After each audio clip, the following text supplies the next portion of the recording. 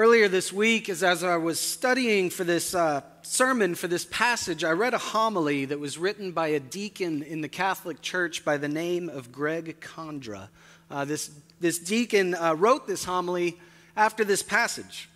And his homily on these verses began in such a powerful way that I want to share with you the way that he began his homily. As I share it, though, I want us to imagine ourselves in the place where he begins. Some of you may be familiar with St. Patrick's Cathedral in New York City.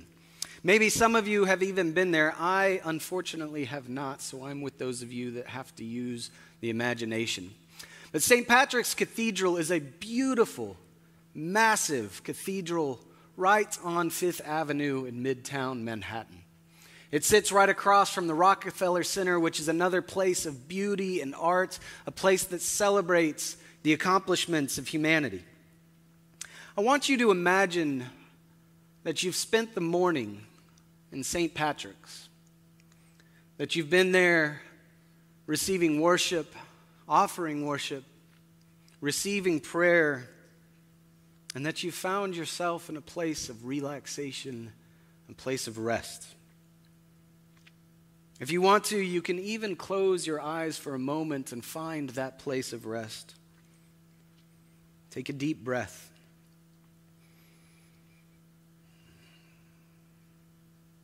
Feel refreshed.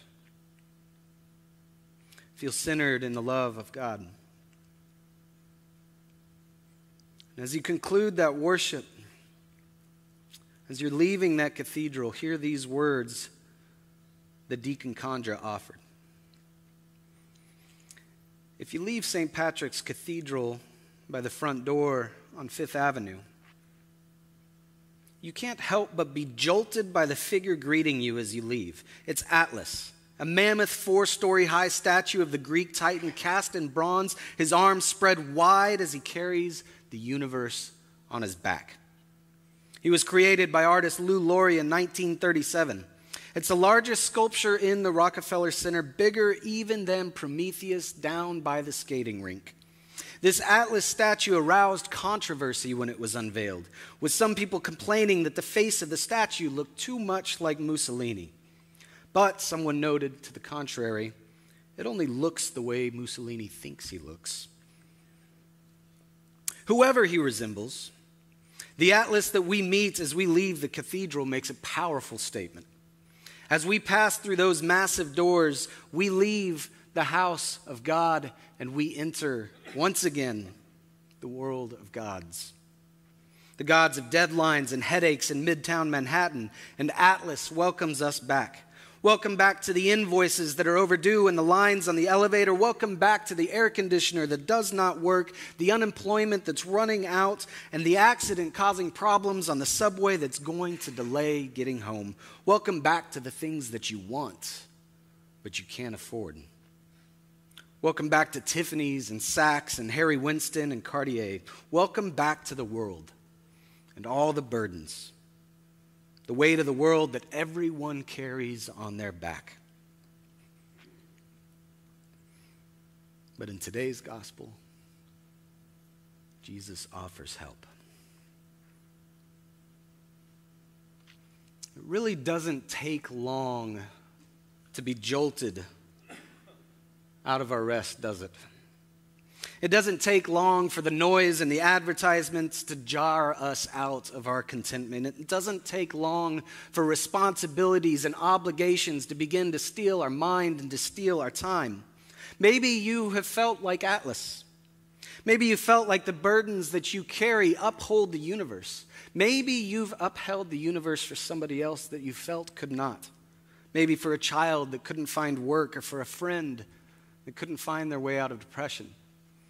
For a parent that continues to struggle with health. Maybe you felt like the character of the other statue that Deacon Condra mentioned, this Prometheus. Prometheus was once celebrated as a champion of humanity, the Greek god that paved the way for human ingenuity.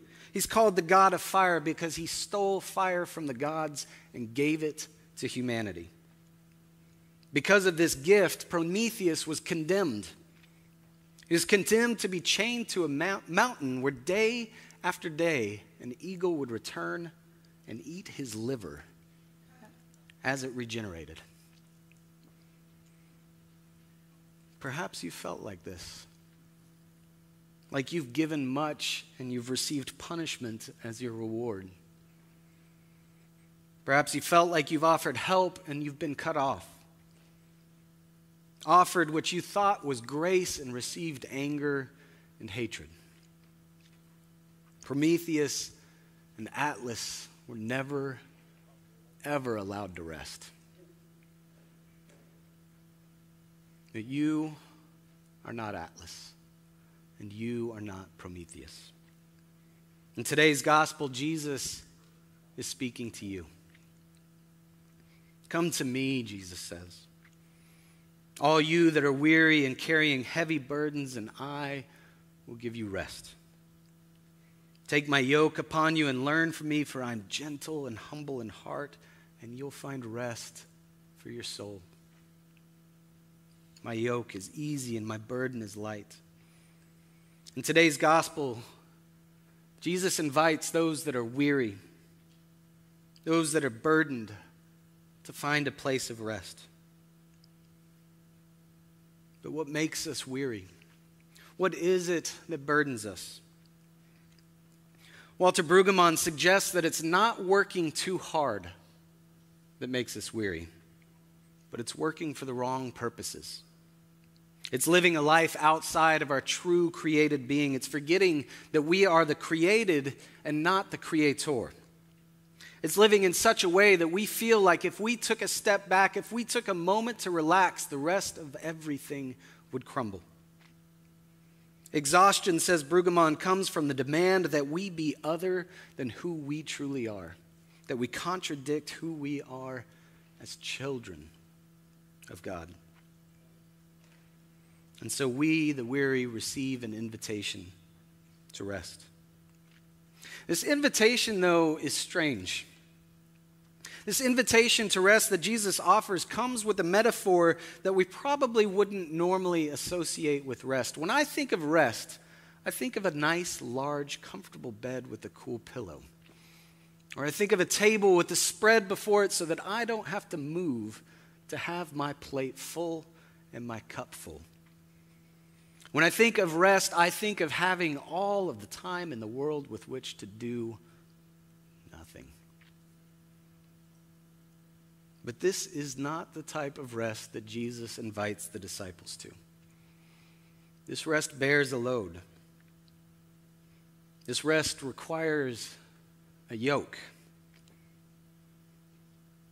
What a strange metaphor to use when talking about rest. It wouldn't be a new metaphor, though, for Jesus or for the people that he spoke to.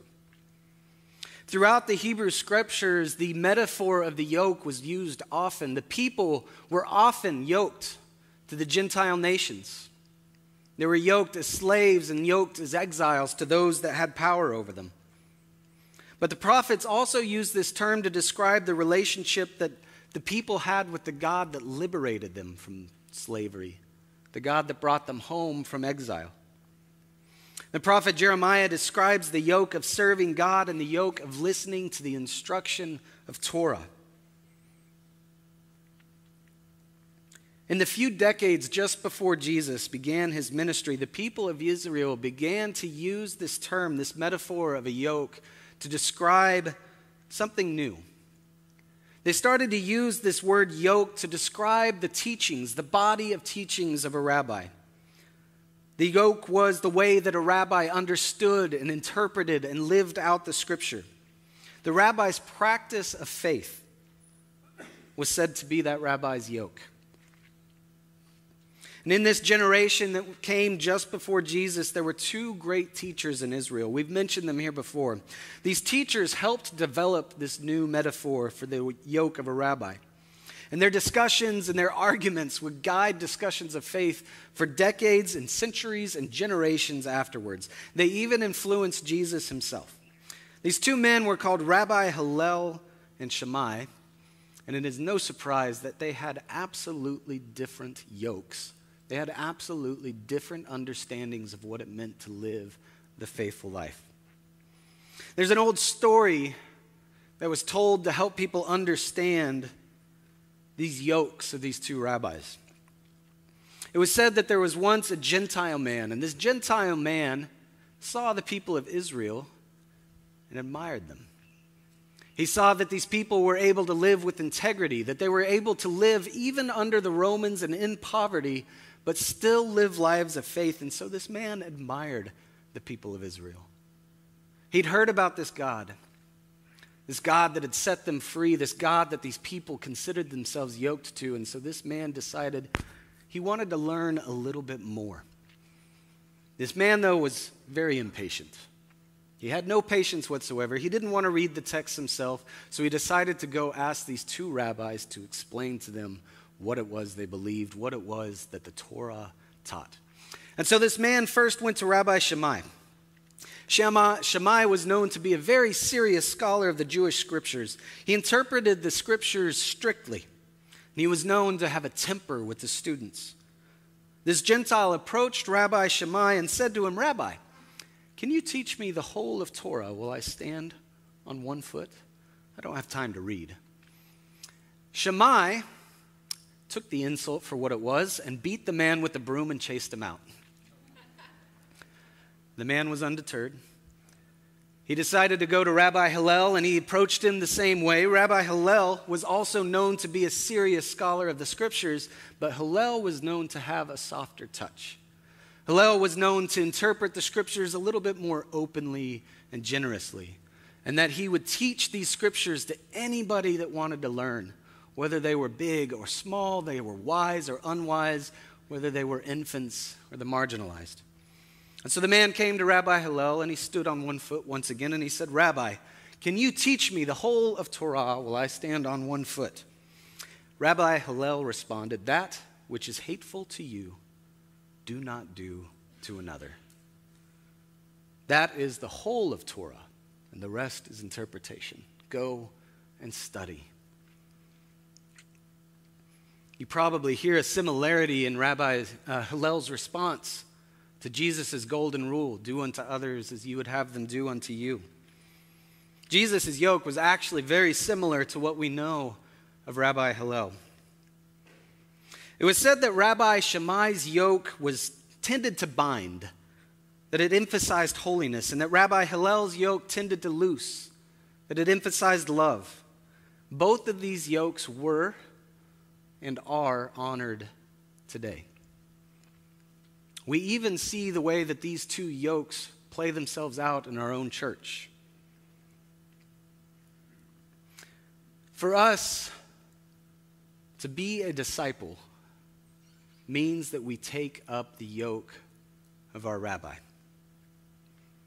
Our invitation this morning is to take up the yoke of our Rabbi Jesus, to live in a faithful way as Jesus did, to learn from the way that Jesus interpreted and understood and lived the scripture, to love as Jesus loved.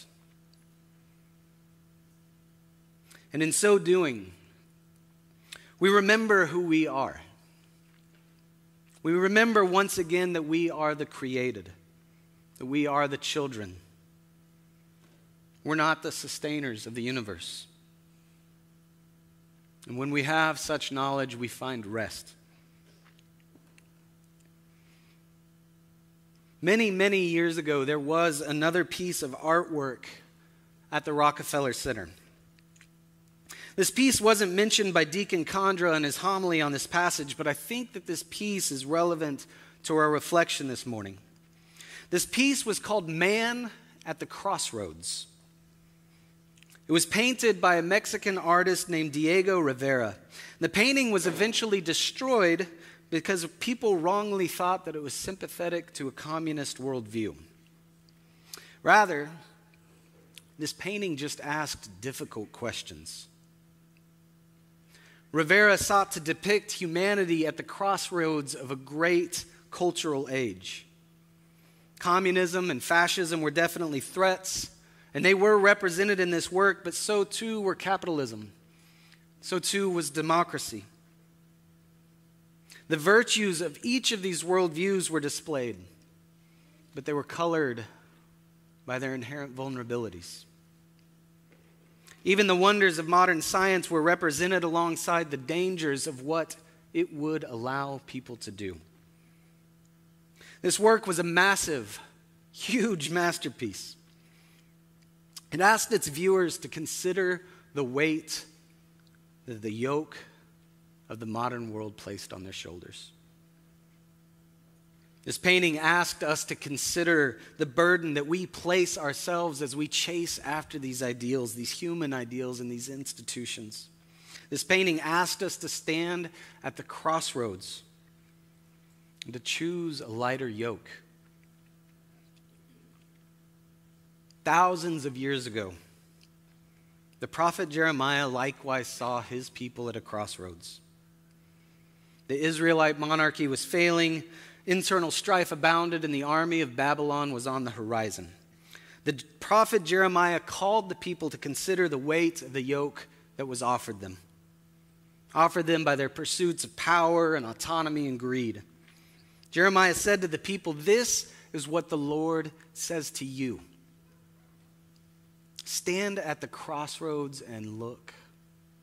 Ask where the ancient path lies. Ask where the good way is and walk in it. And you'll find rest for your souls." God has always offered rest. God has always offered peace and abundance for those that are burdened by the world around them, for those that take on this yoke of the kingdom. Jesus takes up this same invitation as Jeremiah and offers rest for the soul. Unfortunately, though, there's a certain tragedy to this invitation. This invitation is easy to discard. Rivera's painting, Rivera's invitation to us was destroyed because of the discomfort that it caused. It held up a mirror to the world, and the world didn't like what it saw. The world gazed at man at the crossroads, and instead of taking on a lighter yoke, pursued the path that would lead to World War II and an atomic bomb and greed and injustice. And in the verse from the prophet, Jeremiah calls the people to ask for the ancient path, to ask for the yoke of wisdom and covenant with the God that liberates them. But I didn't read to you the last line of that single verse. The Lord offers rest on the ancient path, and according to the prophet, the people responded, "We won't walk in it. We will not walk that path." Even in the verses surrounding Jesus' invitation that we read this morning, an invitation to take up a yoke and find rest, we find a refusal. We find people criticizing Jesus for this easy yoke. We find people that refuse to engage in the Sabbath in the verses that immediately follow this. Our passage this morning extends an invitation, but it's an invitation that is often unaccepted because of what it actually asks us to do. To take on the yoke of the rabbi means that we have to take off the yoke of this world. It's to disengage from this world that actually causes our weariness. It's to allow some things to go unfinished for a moment so that we can remember who we are and why we're here. To take on this yoke is to practice Sabbath in a world that celebrates busyness and production. I love the way that Eugene Peterson phrased this passage in his work, The Message. I'm going to read to you these words that Eugene offers, and I want you to hear them, and I want you to receive them as an invitation. I want you to hear them, and I want you to ask yourself which yoke you would like on your shoulders. Are you tired? Are you worn out? Are you burned out even on religion? Come to me. Get away with me and you'll recover your life. I'll show you how to take a real rest. Walk with me and work with me and watch how I do it. learn the unforced rhythms of grace. I won't lay anything heavy or ill-fitting on you. Keep company with me, and you'll learn to live freely and lightly. In the name of the God of ancient paths, and Jesus who offers rest in the spirit of unforced rhythms of grace. Amen. As we sing our closing song this morning, I hope that you would receive an invitation to discipleship this week, and that is to take a nap, to rest. And if you're somebody that already naps a lot, take one more.